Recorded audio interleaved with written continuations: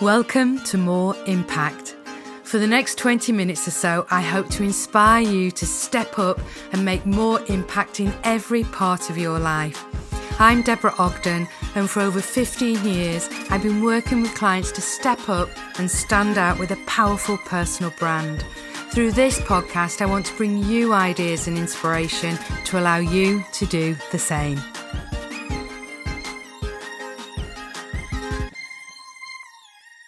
Hello, how are you? I hope you've had a super week.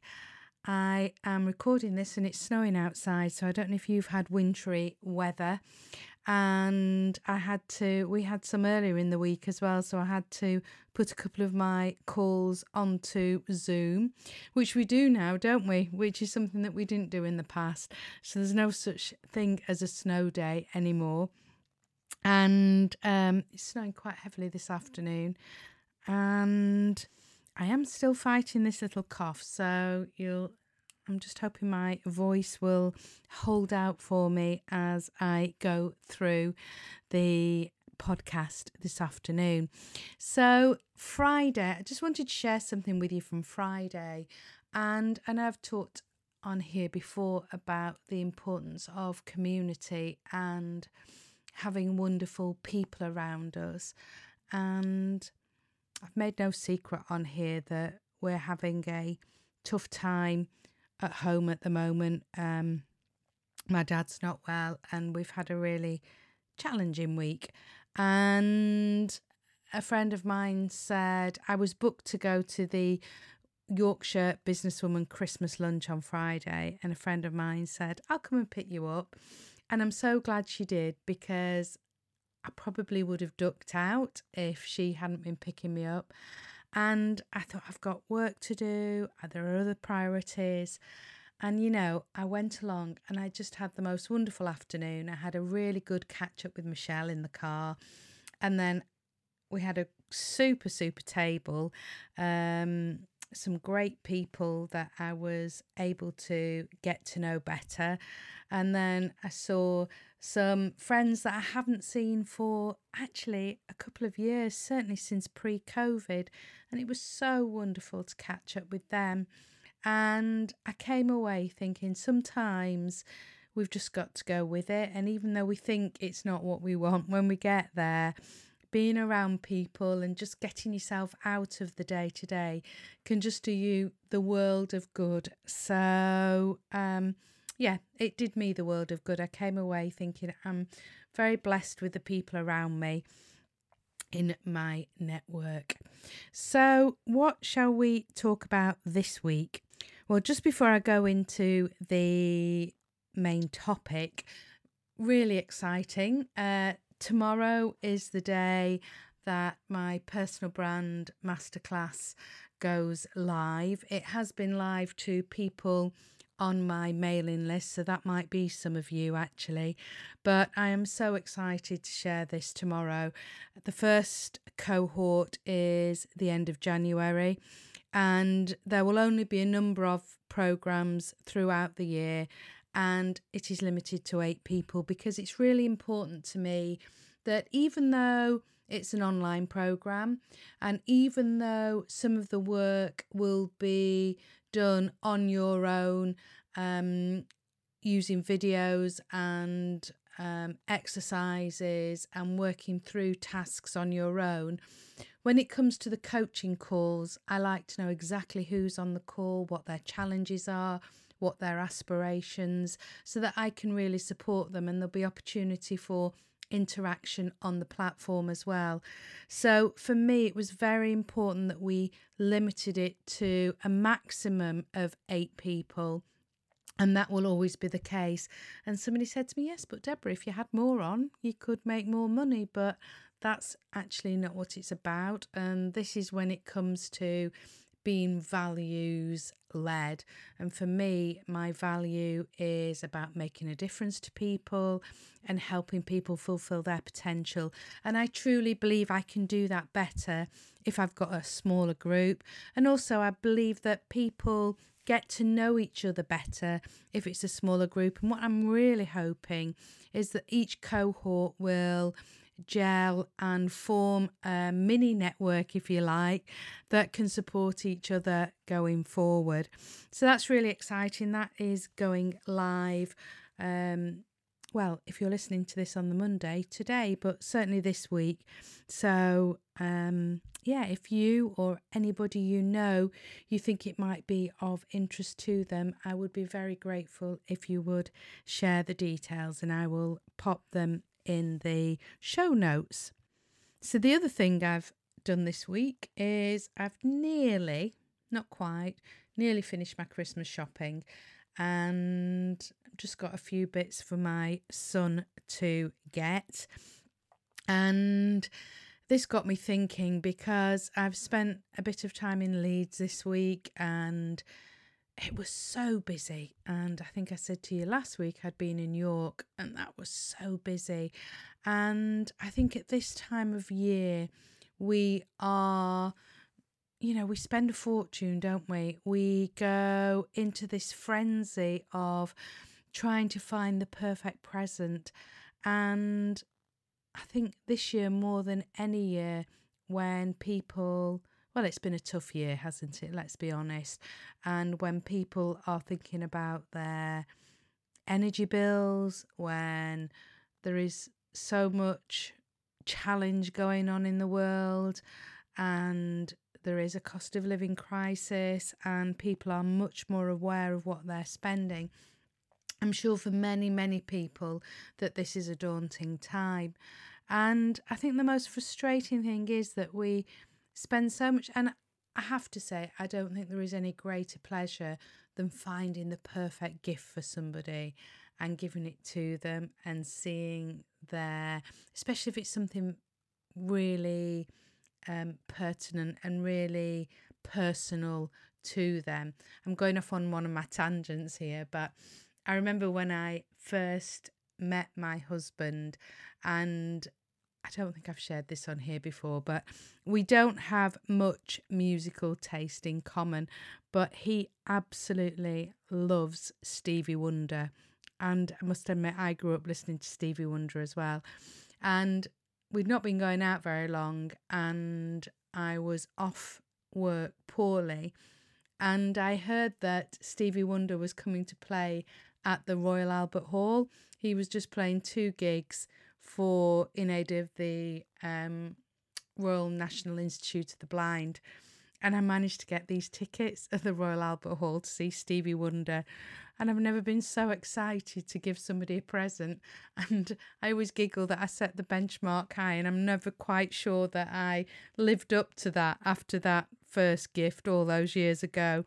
But there is something wonderful about finding that perfect present. But so often, so many of the presents, especially if you have children, they'll be opened in seconds, and often they're discarded, aren't they, before the festive feelings even faded. It's just, there's this huge scramble, and then they're put to one side.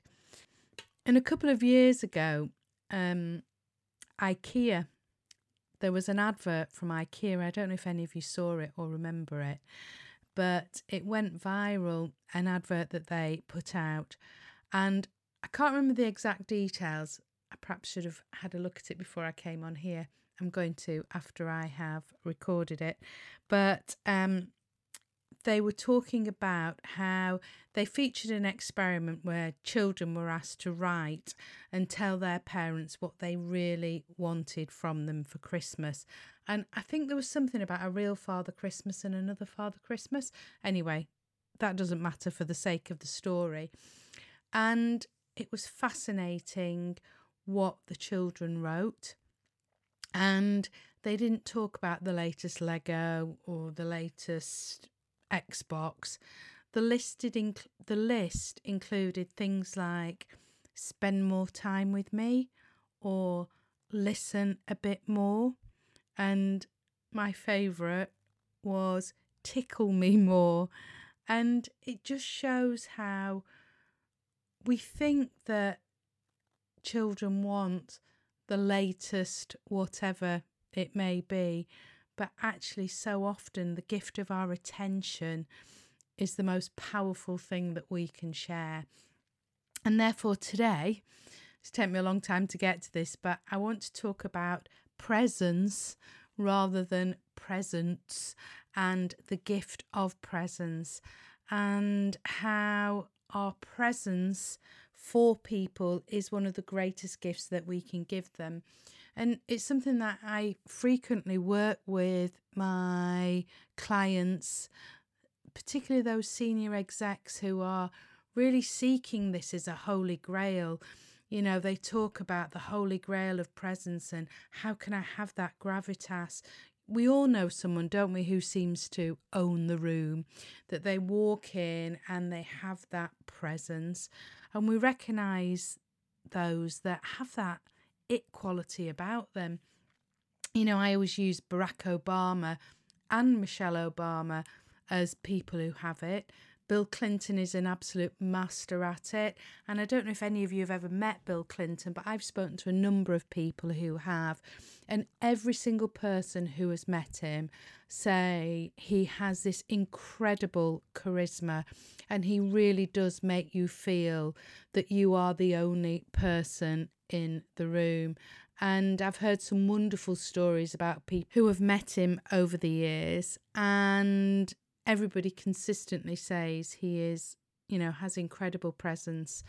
And our late Queen Elizabeth, she exuded presence, that ability to connect, and also the ability to influence by drawing the audience in and earning trust and compelling them to be part of whatever your conversation is, whatever it is that you're offering.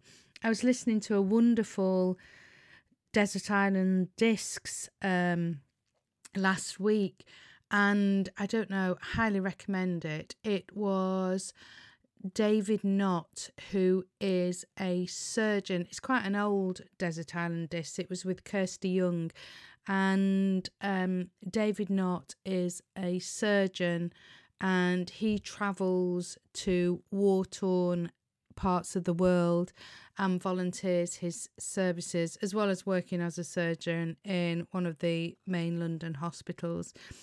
And I virtually don't want to share the story because it was so powerful, but he talks about being invited to the palace and for an audience with the Queen, and assuming that it's going to be a large congregation of people, and when he gets there it's actually quite a small intimate meal. And he'd only just come back from, I can't remember where he'd just come back from, but from one of the from the front line. And he was saying that he does suffer from post-traumatic stress sometimes. And the Queen picked up on this. And I'm not going to tell you anymore. Look it up. It's David Knott, N-O-T-T. And it's with Kirsty Young on Desert Island Discs. And it's just the most wonderful conversation of how she picked up on it and realised that she could help him. So, anyway, presence. We talk about it, don't we? And those who have presence and charisma, they own it as if it's second nature. And I think many think that those have it are born with it. And we talk about born leaders, don't we? And I do think some people have a better hand from the start, but the great news for the rest of us is that it can be learned. For me, the true secret to all this lies in the wonderful quote from Maya Angelou. People will forget what you said, people will forget what you did, but people will never forget how you made them feel. And how often are we truly present in someone's company? How often do we listen to their every word rather than waiting for our turn to speak in the conversation? How often do we listen to understand rather than listen to hear? And that power of being truly present in that moment is something that is mystical virtually, but actually is available to every one of us. And presence goes so much deeper than the physical act of being somewhere. It is that state of mindfulness and awareness that truly allows us to fully engage in that present moment. And I do think in a culture where we are obsessed with productivity, with multitasking, the art of being truly present is something that we've forgotten, yet it really can transform the way we experience life, but also the impact that we have on those around us. And presence and charisma is well documented in politics, and we've mentioned, haven't we already, Obama and also Bill Clinton. And there's a wonderful story, and if you've ever heard me present, you may have heard me share this story. And if I don't share it, often people say to me, oh, you didn't share that story. I like that story. So there is a wonderful example back in Victorian Britain, and it was a close-run general election between William Gladstone and Benjamin Disraeli. And the week before the election, on two separate occasions, both candidates entertained the same woman for dinner. And the press got wind of this, and they thought they would interview her. And they asked her what it was like to dine with each of the candidates, because it was a really close run election and nobody knew who was going to win.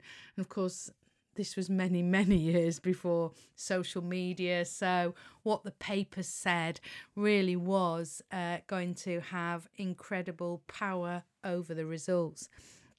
And when she was asked her opinion by the press, she responded that on dining with Mr. Gladstone, she felt she was dining with the cleverest man in Britain. And they said, really? And they said, well, how about dining with Mr. Disraeli? And she said, I felt like I was the cleverest person in Britain. And of course, Disraeli went on to win the election. The power of how we make people feel will truly have an impact and will truly influence those around us. And, we have such busy lives, don't we? And it's so rare that somebody gives us 100% attention. How often, if you have children, but even in a workplace, do you truly stop and give somebody your full attention? I remember working with the grammar school at Leeds, and there being one of their former masters there who was famous because if you walked into his room and said, do you have a minute? He would say, yes, of course. And he would take his phone off the hook and he would lift his chair round to the front of his desk and he would sit and he says, now then, you have my full attention. And he was well known and incredibly well loved. And this was an anecdote that was shared with me about him, about the kindness and support he gave to every single person that crossed his path. What a wonderful, wonderful legacy to have, hey? So how often do you give people your full attention? How often are you thinking about the emails that are piling up in your mailbox? How often are you thinking, oh, I need to be doing that work, rather than listening to your husband or your wife or your partner? How often do we perhaps not listen because we think something might be boring or not relevant in that moment? Yet the impact that we have on those around us by being fully present makes them remember us all the more. there's that wonderful phrase from Dale Carnegie that says, we all have an invisible sign over our head saying, make me feel important. And just by giving people the gift of our time, then we are signaling to them that they have importance in our lives in that moment.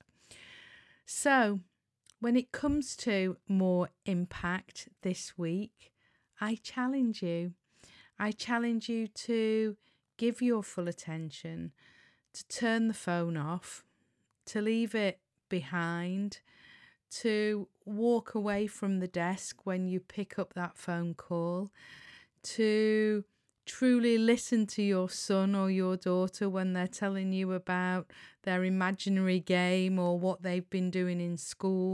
And this just makes me think about Amy Cuddy's work around presence and how she talks. Her book is called Presence, and hers is more around body language and being in the moment. But she talks about presence being power over ourselves rather than power over other people. So it's power over ourselves so that we are truly in the moment, so that we show up as our best selves, whether that is listening to somebody or whether it's having the confidence to have power over ourselves to truly show up as our best self in that moment. So it's power over ourselves, not power over others. And that, she says, is true presence. And even if you're on your own, isn't that a gift we can give ourselves? The gift of presence, and really be truly in the moment and being truly mindful. Maybe it's going for a walk and feeling the sun on our faces, or actually truly feeling the cold and being mindful in the moment, being truly present for ourselves as well as those around us. But as I always say, when it comes to more impact, it's about showing up. And we all love presents, but presence is a true gift. Make sure you share it this week. See you on the next episode. Feeling inspired? If you'd like to know more, please visit my website at deborahogden.com, where you can download your own personal brand action plan. And if you've enjoyed this episode, I'd love you to subscribe and share the podcast with your network. Thanks for listening, and I'll see you on the next episode.